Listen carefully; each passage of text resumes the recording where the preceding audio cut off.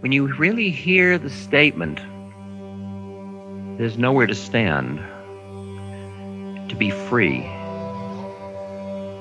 then you start to notice what is aversive to you or what is desirable, what you crave. And you see the way your mind imprisons you in your desires or in your aversions. And as you go deeper into that study, you understand that to be free means to be fully with what is, just as it is, just as it is.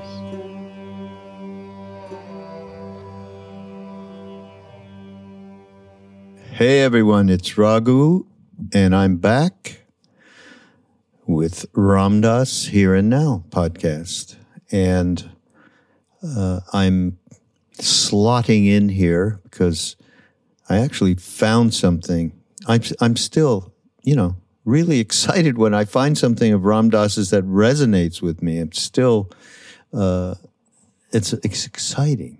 So I wanted to share it with everybody. And I know you're used to getting an intro from Jackie, but she'll be back next time. And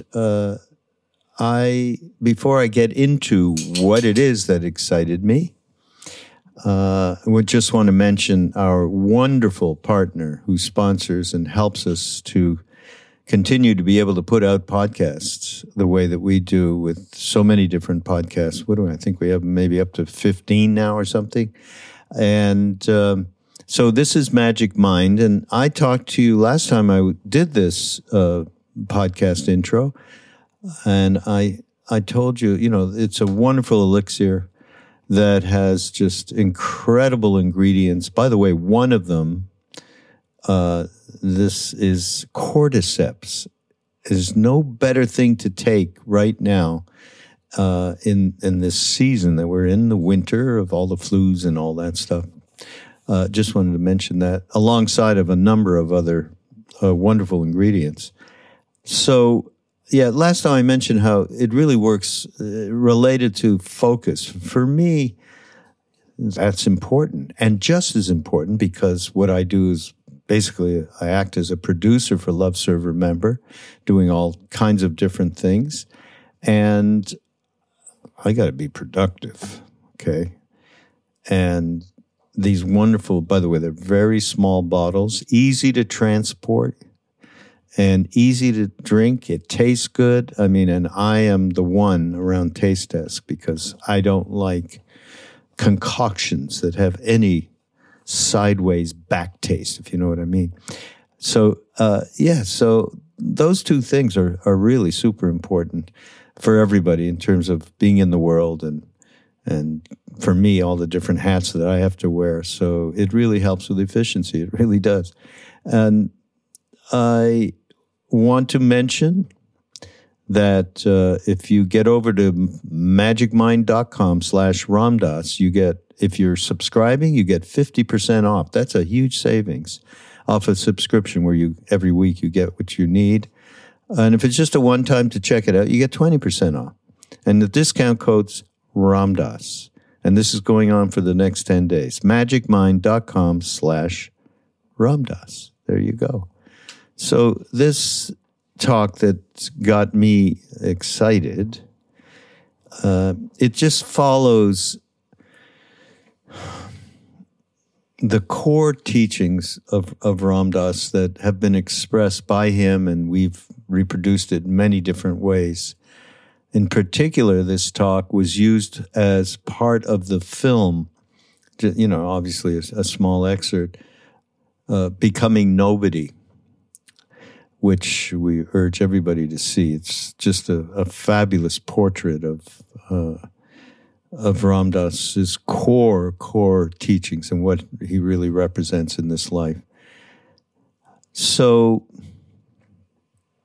and what is exciting to me is the redundancy of going through and getting straight the perspective around identity. Because we are all so absolutely caught And you know what it does? I mean, thinking we are who we act in the world, who we act in families, how we act in society. We have what Ram Dass called a spacesuit. That's what we're calling this, taking off the spacesuit. And, you know, these identities, he talks about the identities we wear in our lives and how ill-fitting this spacesuit felt for him and the feeling of freedom he found when he was able to take it off. It's a huge deal, everybody, and core to us being able to live happier lives, not feeling so caught. There's a great story, Zumbach the Tailor. I don't know, many of you may know it. It's one of Ram Dass's favorite stories, and where a person goes into the tailor and says, okay, I need this suit altered. And the guy says, okay, come back in a week or whatever. And he comes back and he says, go ahead here, try it on. So he tried it on. And the tailor's going, wow, you look terrific. Meanwhile, it was completely ill-fit. Everything was wrong about it. The sleeve was longer on one side than the other. The pants, same thing. It was too tight here and too loose there. It was awful. But the tailor insisted, you look fabulous. This is a good analogy for what happens to us in life. We have this identity, and everybody's going, wow, you're great. You look great, you know, but maybe you don't feel that great all the time. So this is why this talk, and, you know, Ram Dass uses his journey as a guide for what he's experiencing. And then, of course, because this happened so strongly with Ram Dass and has happened with many others, sometimes the use of psychedelics, not just psychedelics, but spiritual practices, eventually the suit starts to, shall we say, self-correct in the fit, you know, and at that point, it's like taking a breath of fresh air. And really it is it's about a perspective that suddenly allows you to be us, to be more spacious about everything, how we react to stuff, being able to have mindfulness about how we are relating and creating this identity, this spacesuit, as Ram Dass said. So, and he goes, once the object of the game shifted from getting high to getting free, Ram Dass chose to stop pushing away all of the things that brought him down. Instead, he embraced. And that's, you know, we had a great retreat last year, by the way, with Lama Tsultrim Alioni. And she wrote a fabulous book called Feeding the Demons. It's how to embrace this negativity rather than push it away. It's really fabulous. What else do I want to say? Just one other little thing that he mentions in this podcast. He references everybody coming together in wherever he was. Where was this? I think it was in Knoxville, Tennessee. We come together for heart-to-heart resuscitation. And, you know, I don't know, some of you also may know Roshi Joan Halifax, and she's on in many of our programs and podcasts and so on. And I would meet her because, I don't know, I'd end up either being still in Maui at the turn of the year into the new year, and she would always come then when Ram Dass was alive, and she'd say, I've come for my heart transplant. And so I understand what Ram Dass is saying here, that the way in which we get together is like heart resuscitation, right? We assure our hearts that we know deep down, what we know deep down inside ourselves to be true is true. And how that happens is with satsang, you know, because sometimes we're surrounded by people who just have no faith, no trust in the intuitive part of ourselves, in the truth of who we are. We're very busy, and this is the the last thing about this, the idea of understanding the spacesuit, the identity and the attachment to it, and how we walk around with this projection. It's the same thing as that we're busy with our minds trying to think our way out of that box that the mind has created in the first place. This is a conundrum to ponder. Anyhow, that's why we come together and share the truth. That's why we do these podcasts to share whatever we have, our individual experiential wisdom. We are just really happy. And by the way, boy, I'm sure glad I thought of this. One of the ways that we come together is through these retreats. And now we have this one coming up in August 15th in Boone, North Carolina, right near Charlotte. And it's a fabulous property up in the Blue Ridge Mountains. Krishna will be there, Spring Washam. We got David Block of The Human Experience doing this incredible music and synthesis with Ram Dass audio. David Nichtern is going to teach meditation. Nina Rao's it's going to be fantastic.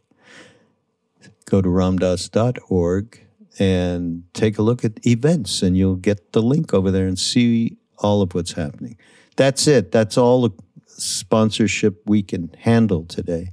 So don't forget Magic Mind. Go to magicmind.com/Ram Dass and enjoy. We will see you next time.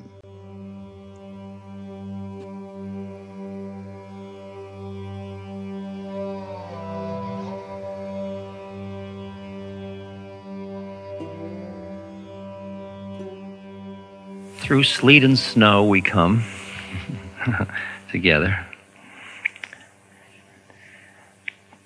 For what reason, do you think?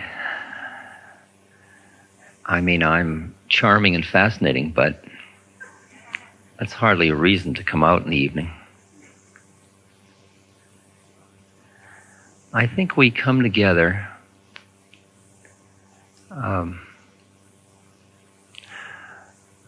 for a sort of heart-to-heart resuscitation, to reassure our hearts that what we know deep inside ourselves to be true is true. That often in our daily lives we are surrounded by people that don't trust that intuitive truth. And we are very busy with our minds, trying to think our way out of the box that our minds have created in the first place. And sometimes it's nice to just come together and share our truth very simply and sort of see where we are, what our predicament is, as simply as we can as fellow human beings assess it. I don't in any way assume that I know something you don't know. I just say it well.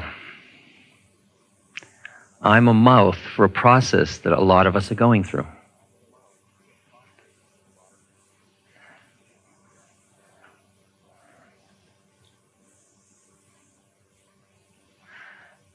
The other night I was speaking in New York, and as you could see, some of you, before the lecture, I usually walk around saying hello to people, so I can tune into who we are tonight, each evening. And I came up to one person, he said, "How do you do? I'm a psychiatrist." "How do you do?" A few people later, somebody said to me, "How do you do? I'm a schizophrenic." Then I walked over the other side and somebody said to me, "How do you do? I just got out of prison." And a few people later, somebody said, "How do you do?" And I said, "What do you do?" He said, "I'm a judge."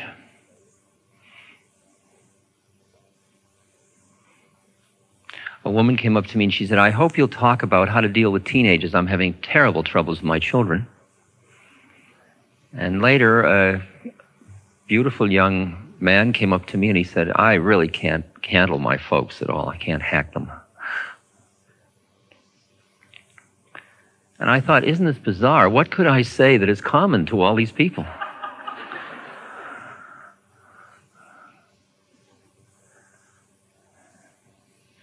But what is common to all these beings is just exactly what we are speaking about and to.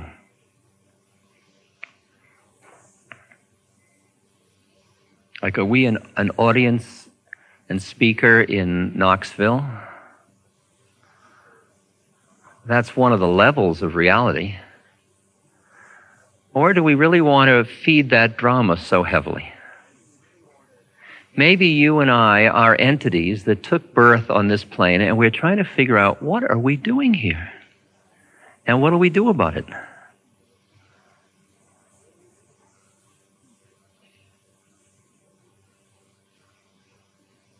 I've been working for 25 years to become holy or divine or whatever you call that. I've really worked at it. I mean, I've done all the things you're supposed to do. I have meditated and fasted, made pilgrimages, sat at people's feet, prayed, read holy books, done dancing. Recently, I met an old colleague of mine from the Harvard days. After about 15 minutes, he said, "You know, Dick, you haven't changed a bit."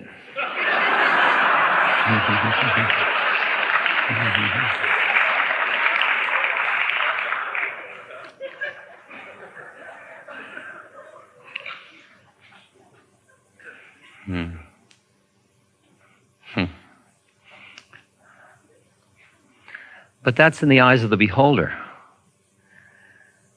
That at that level, I'm familiar to him. That there are inner things that have changed.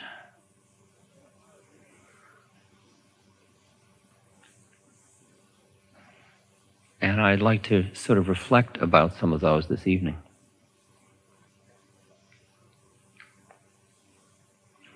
Because some of the changes are subtle. At first, those of us that started to awaken, and we'll talk about what that means in a minute, there was a lot of pizzazz in it. There was a lot of showbiz in it. It was very exciting, and we thought we were immediately going to turn into butterflies. We thought we'd get enlightened within a few weeks.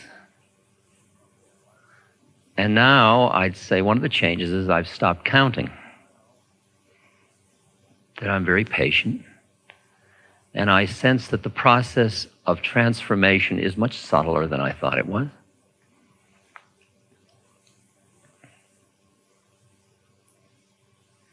And in a way, much more profound.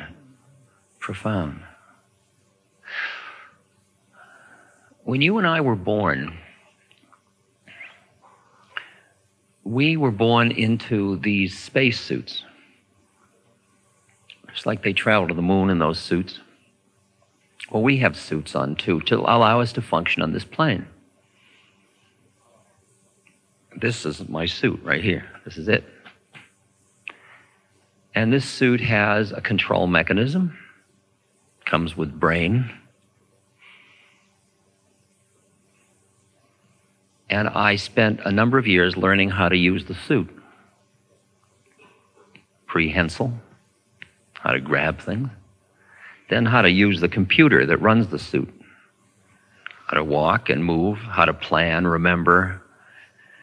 And I developed a structure about myself and the universe, and it was called ego. It all comes with the suit. It all comes with the territory. The ego is part of the suit. Most people, when they are born into their suit, forget that they were born into the suit, and they think they are the suit. The other way I've said it is, when we are born, we go into somebody training, because our parents are somebody, and they're going to make sure we become somebody. And we become somebody. I'm Richard, I'm somebody. And we have all these characteristics. like I am, and whatever you put after that. How do you do? I'm a psychiatrist. How do you do? I'm a mother. It's a somebody. We are somebody. Just not nobody. We're somebody. And we each project and are involved in these models in our heads of our somebodyness. And we are constantly looking into each other's eyes saying, am I somebody? Am I enough somebody? And the more somebody else is, the more they can tell you whether you're really somebody or not.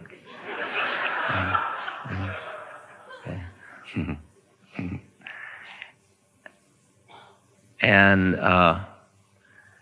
I became somebody. People came up and said, you're really somebody. You must be very happy to be so much somebody. But the fact was that I wasn't. I mean, I smiled a lot, but I wasn't happy inside. But everybody said, you must be happy because you are somebody, because in this culture, the myth is of you finally make it, you're somebody. But my somebodyness felt a little bit like I was trying to wear, somebody had prepared a suit for me that didn't fit. And in order to make it fit, I had a kind of scrunch. And I'd come along in my scrunched up somebodyness, and everybody would say, oh, how do you do? What a beautiful suit you're wearing. You must be very happy. And I'd smile gamely, but I wasn't. So I decided I must be sick, which is a reasonable conclusion if everybody tells you you're happy and you're not. So I went to a therapist, an analyst, and he said that for a small pittance, he would teach me how to wear his suit.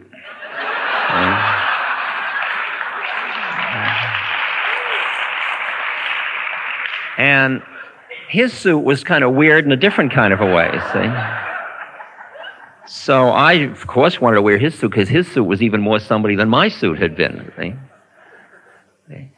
So I put on his suit. Then I didn't see people anymore. I just saw psychosexual stages of development. I saw anal retentives and early phallics and things like that.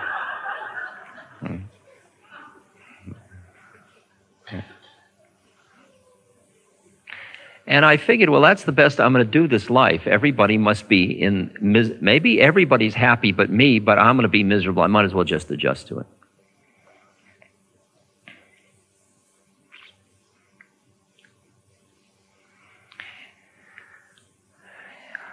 And then I had an experience in which I shed my suit. I came up for air. In a way, I went out of my mind. And I experienced as I came out of my suit, the suit that my mind had created, that I had bought. As I took off the suit, I felt at home. I felt present. It felt extremely familiar to me, even though as an adult in society, I didn't remember having been in this space before. I was always constantly checking to everybody to see if I was enough somebody so that I would be allowed to exist.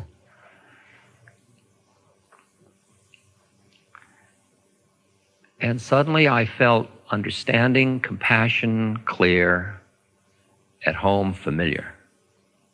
Very loving, very aware. So about 2 hours later, when the chemical wore off, I started to come back into my suit. And I went, oh no, but I didn't know the mantra or whatever you did to not come back, so I came back.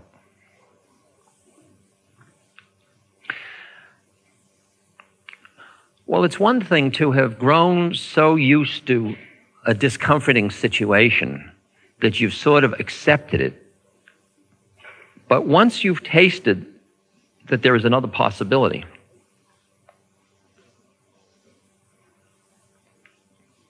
there's a whole different quality of discontent. And I was determined at that point to get out of suits, which is called getting high. And I made every effort to get high. I meditated, I traveled to India, I did all the things one did. And I found ways in India to stay so high. I could do it through fasting and chanting and breath control and being around holy people. And I could stay so high that I was just, energy was pouring out of my head, my pupils were large, I was feeling loving and present and clear, and boy, this is it. Then I'd come back to America, and I'd go to visit the family. And my father would say a simple thing like, "Got a job yet?" Okay. And I'd crash. And I'd say, "The family really brings me down." And I began to get a whole list of things that brought me down. Family brought me down. Cities brought me down. Economics brought me down. Politics brought me down. The bomb brought me down. A lot of things. And I found that it was like I was wearing a new suit. Brings me down. I'm very high. Brings me down. Stay away from me. I'm very high. And I suspected something was wrong. Everybody else was doing the same thing. I felt perhaps maybe if I renounced everything enough, it would click in. If I renounced my humanity enough, I would become divine. So I renounced as much as I could. But all I did was end up a horny celibate.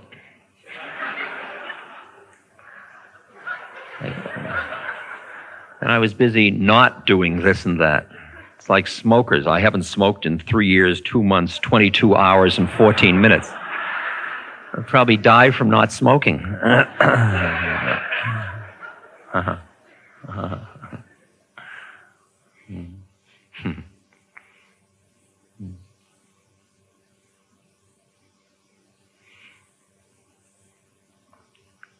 That didn't seem like the way. And I kept hearing messages in the spiritual literature that said, if you push away anything, you're not free. If you either are grabbing at something or avoiding something, it's got you. And I could see that I was really avoiding these planes of consciousness in which I existed physically and I existed psychologically. See, there had been a time when I was primarily a physical entity. I would identify with my physical body. Then I was busy, say, not going bald. That's who I was. I mean, I was very aware of how much hair everybody had. And I had a long piece of hair, and I kind of wore it like this. And I always knew which way the wind was blowing, I'll tell you. It's like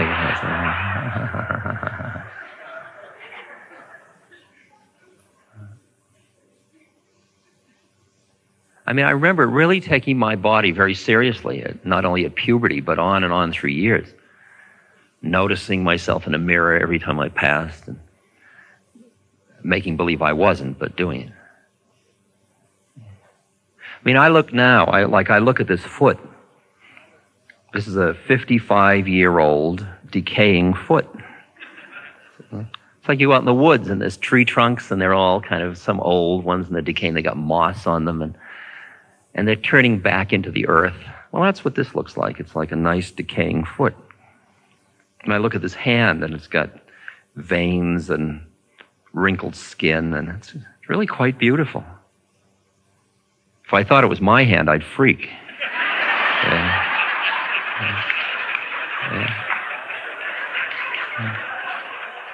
But it's just a hand. It's just a set of phenomena. There's no big deal about it. Like I've got these spots on my head. There's a Porcelana ad that it says, they call these aging spots. I call them ugly. Okay. Well, now that I'm not so busy being my body, I say they call them ugly. I call them aging spots. They're just what is. They're just the way things are. Bodies get old and then they drop away. So I see that the body is a relatively real thing, and I'm certainly honoring it. I'm taking good care of it, and it's like my Volvo. You know, I change the oil. It's an old Volvo, and someday it will be had enough, and it will get compressed.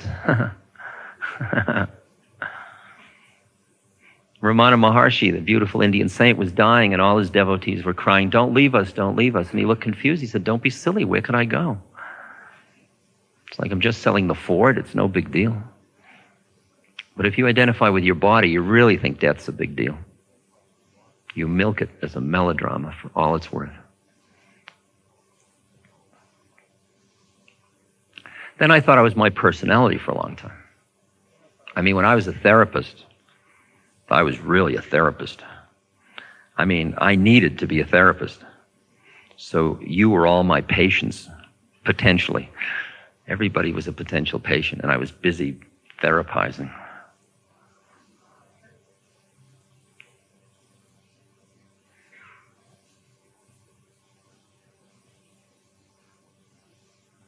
And there's another plane of individual difference. You could look up here and you say, he's an Aries. That explains everything. And that's the astral plane. Physical, psychological, social, astral. All these planes, we have individual differences. We can peg each other. You're different than you and her, and she's different from him, and etc.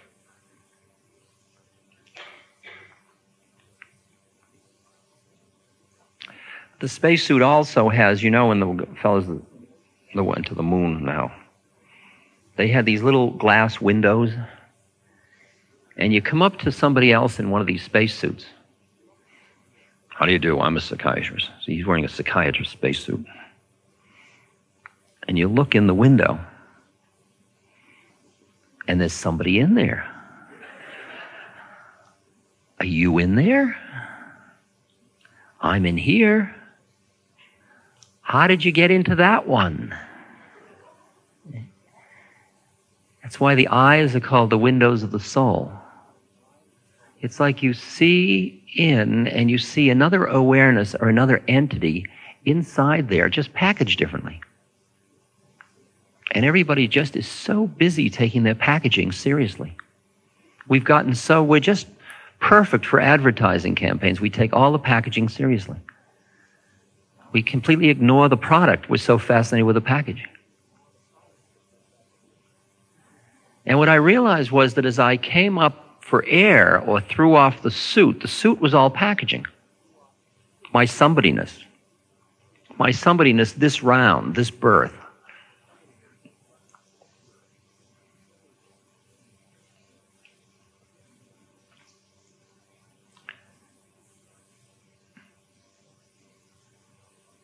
And when the suit was off, there was a different quality of my sense of the universe and of myself. I would look around and I would see that other beings were all us, just us with different curriculums or different jobs.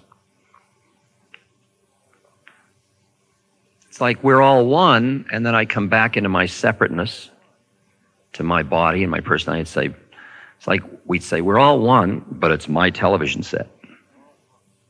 See, it's you go up into the connection to everything, and then you come back into your separateness. Well, I was still busy to get out of all this stuff, because it was kind of, this body was getting older. There was no big bargain. As Suzuki Roshi, the beautiful Zen master, said, life is like setting sail in a boat which is about to go out in the ocean and sink.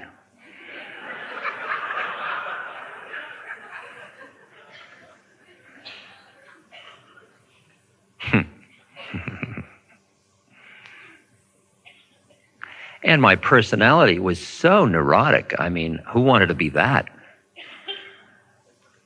You know, it's interesting. In all the years that I have been in analysis for some years back, then I was a professor of psychology. I taught Freud at Harvard. Well, I taught about Freud. I didn't teach Freud.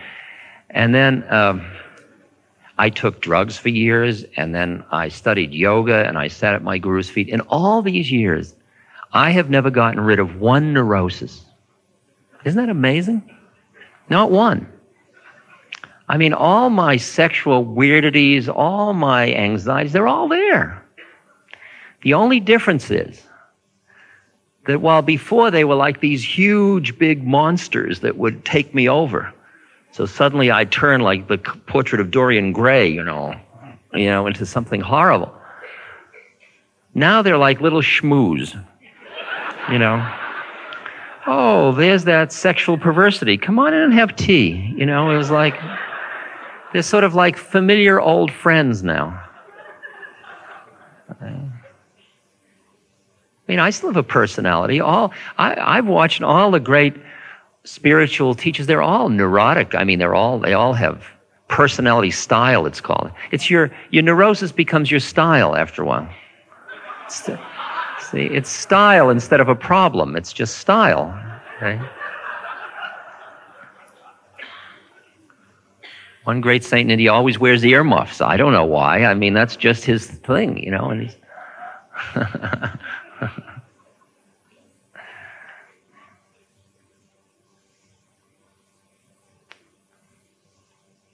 But I was so busy pushing them away. And there were a lot of things there were clues that were helping me see that there was a problem about trying to push away the physical and psychological and mythic or astral plane, archetypal. I think the greatest guide to helping me change that around, that made it clearest to me, was my friend Emmanuel. And Emmanuel is a disembodied being. They're all around these days, if you've noticed. There are a dime a dozen there. And I should advise you that all beings that don't have bodies aren't wise. There are as many confused, disembodied beings as there are embodied beings. Imagine somebody here that's really screwing up, and then they die. And they figure, I'll send back a message, see, so they...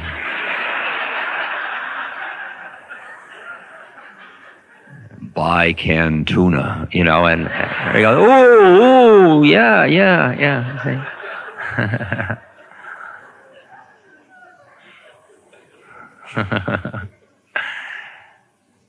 We tend to, because we can't not have bodies, we think that beings that don't have bodies really must know, but they don't know. They're just like on a different channel. It's just like tuning from Dynasty to Dallas, it's the same neurosis.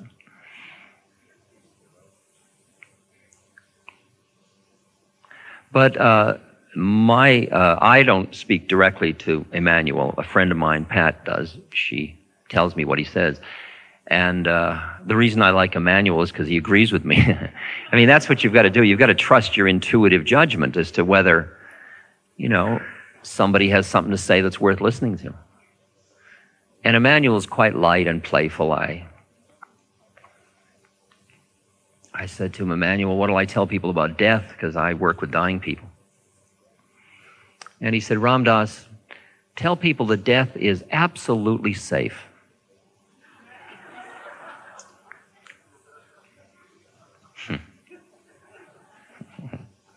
That one creeps up on you. Watch it. That's it. He said, it's like taking off a tight shoe. So I said to him, Emmanuel, what am I doing on earth? Who made this error? What is this?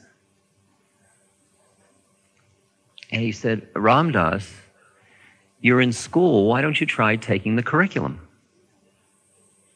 Why don't you try being human? See, I never thought of that. I was busy trying to become divine because my humanity seemed like a real drag. You mean to say, yes, that my incarnation, that all this is the curriculum for me as a spiritual entity through which I can awaken. Awaken out of the illusion that I am only my separateness, so that I can end up being as Christ said, in the world, but not of the world.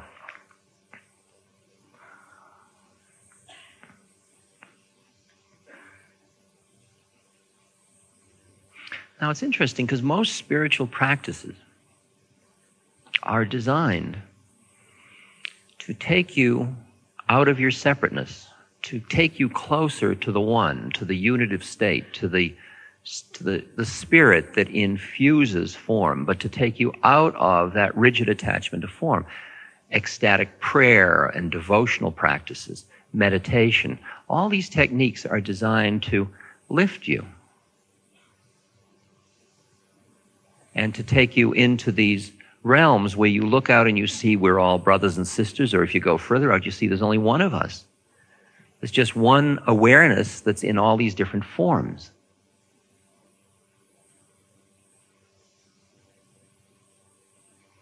And many people see the spiritual journey as primarily that, for going out.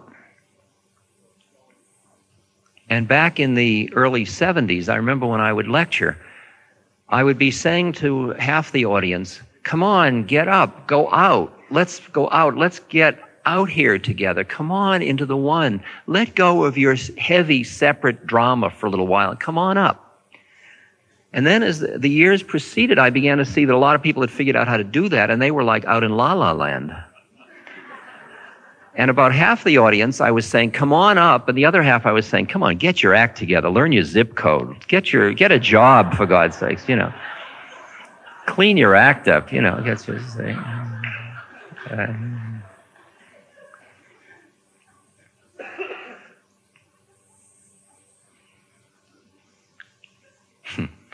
I saw that to complete the cycle is to go to awaken out of the separateness so that you don't any longer identify yourself exclusively as John or Mary or Beth or David, but you see that you are awareness that has incarnated and taken form as so-and-so or a certain person. And then, not to stay out there, because that's standing somewhere, but to then close the circle and be in the world and yet do it from that place and this place. In other words, do it so that you're not busy being stuck in it and you're not busy denying it. And you become what Don Juan in those books by Carlos Castaneda says, you become an impeccable warrior. He puts it rather, I think, crudely. He said, you huff and you puff and you make believe it matters, even though you know that it doesn't. He calls it controlled folly.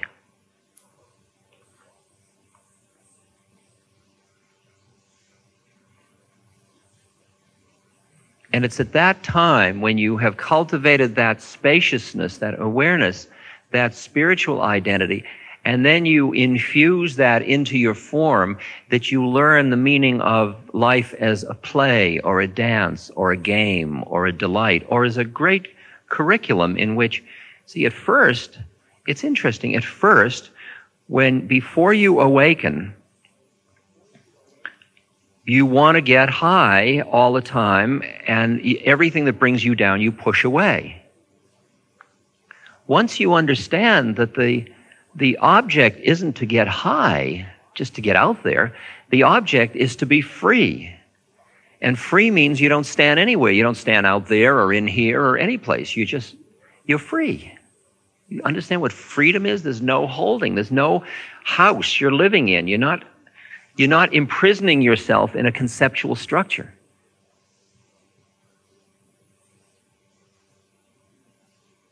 Once you want to be free, then the very things that brought you down, you begin to realize, why does it bring me down? It doesn't bring me down.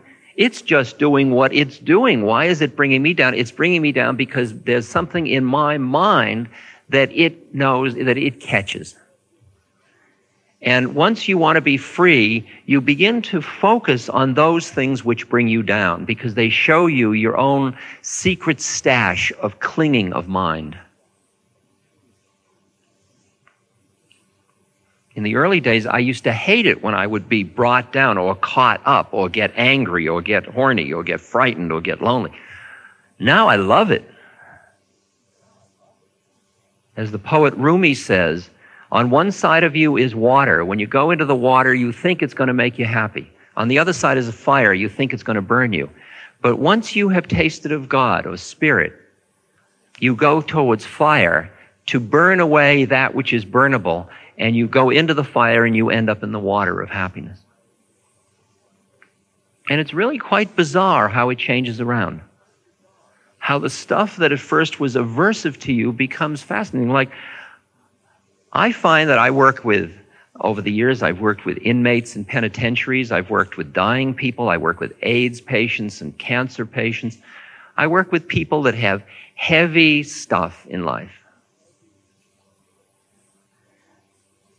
For me, that's really grace that I can do that.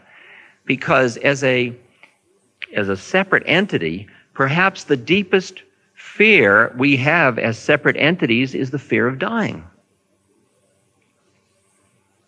And what better way for me to work with that fear than to be around dying? So the chance to be around it is like a gift for me.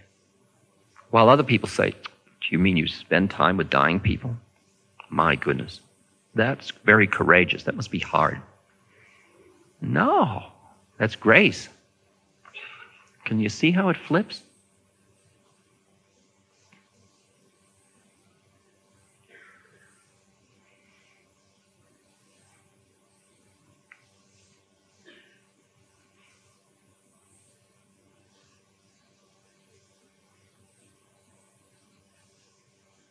When you really hear the statement, there's nowhere to stand, to be free,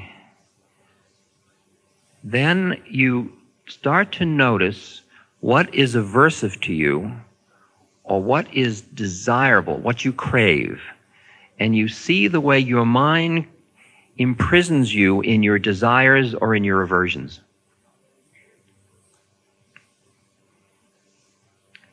And as you go deeper into that study,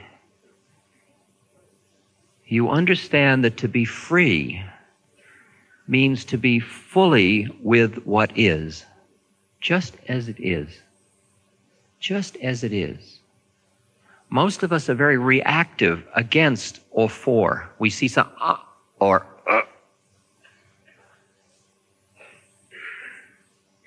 To be fully in the moment is to just be with what is, to look at it all, and not only to look at it all, but to acknowledge that you be it all.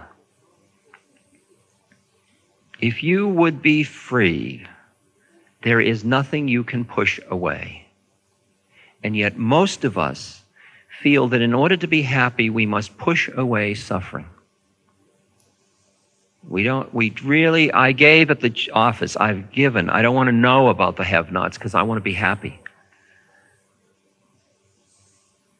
And yet, as long as you turn off anything, it's got you, and you're not free. Now,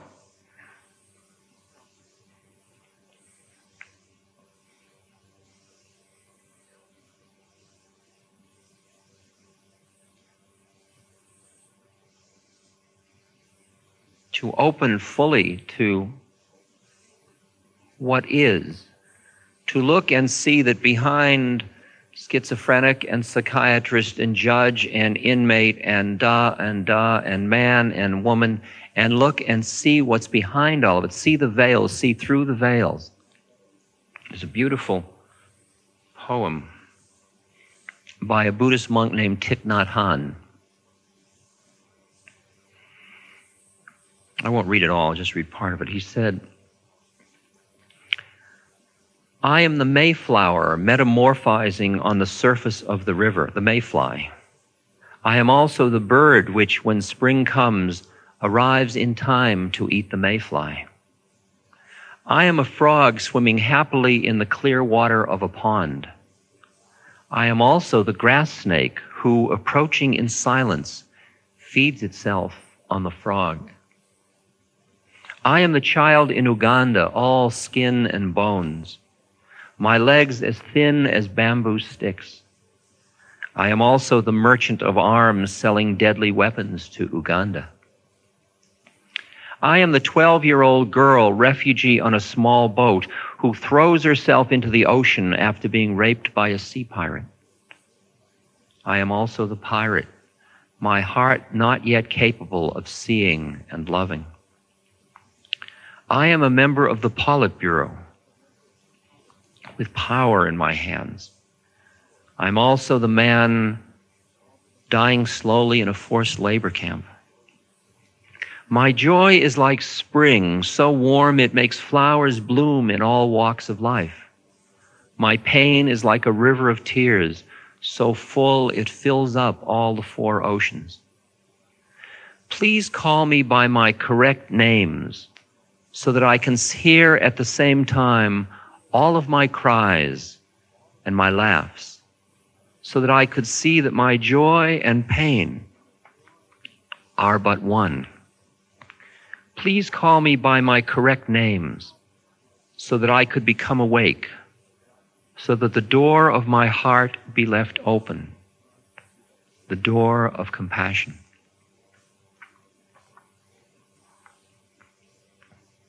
To embrace it all, to look at the universe as it is. There's death, there's birth.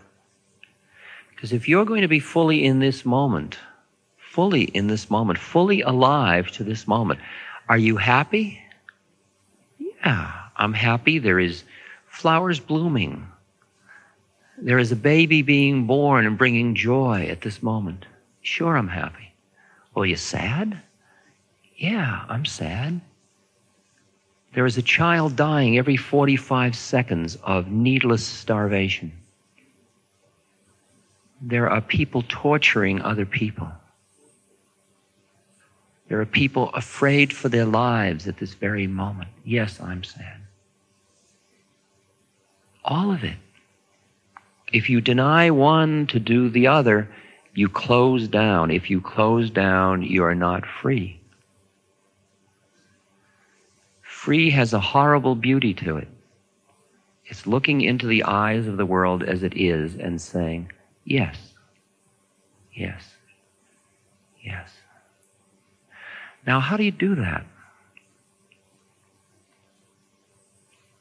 Well, I'll tell you what has happened to me. As I have quieted my mind, I've noticed that my heart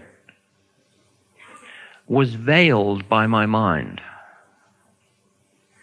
And the veil of mind around my heart, you've got to understand that the mind, as I said, was the computer for the spacesuit. The mind, the intellect, the thinking mind, is an instrument of your separateness. It's there to preserve your separateness. And it armors the heart so that you won't be overwhelmed from outside. But it also armors the heart so you won't be overwhelmed by the heart. Because the quality of our heart is the statement, my heart goes out to you. If you're in your real deepest heart, you'd give away anything. Take my house, take my car, take it all. And the mind's saying, now wait a minute. Because the mind is instructed to protect our separateness. That's who we made it to be. That's what the ego is about.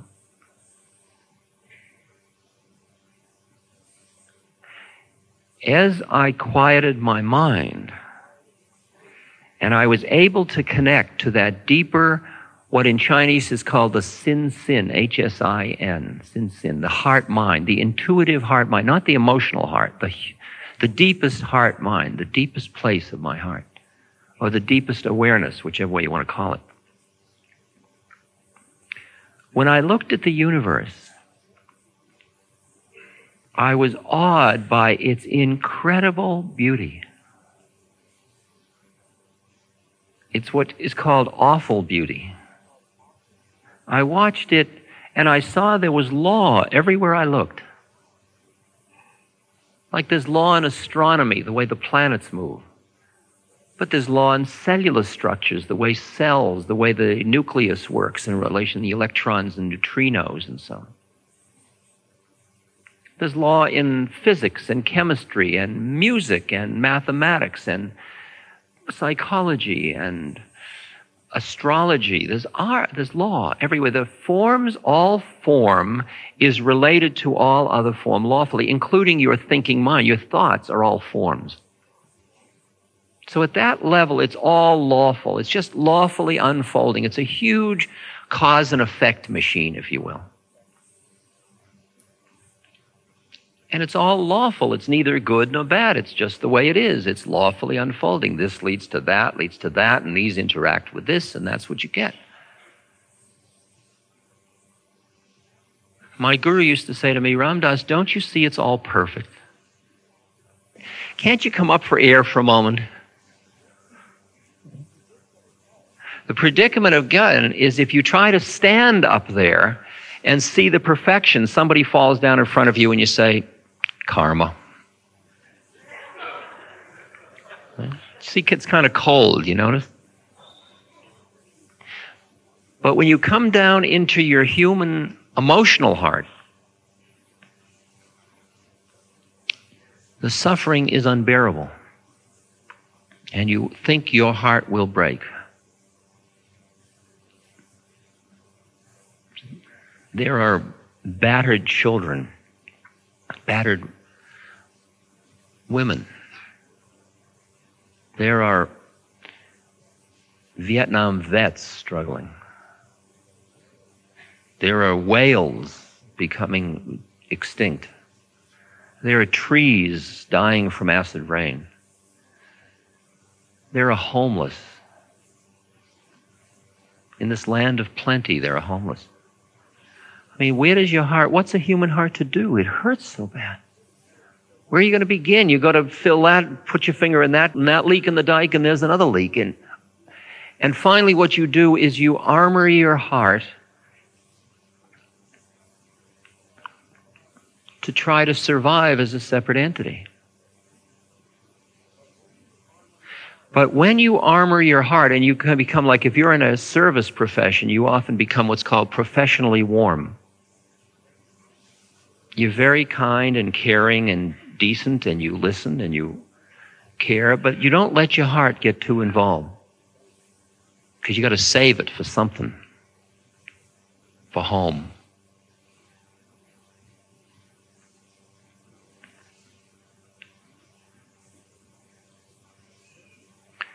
But when you have seen the perfection of form, including the suffering,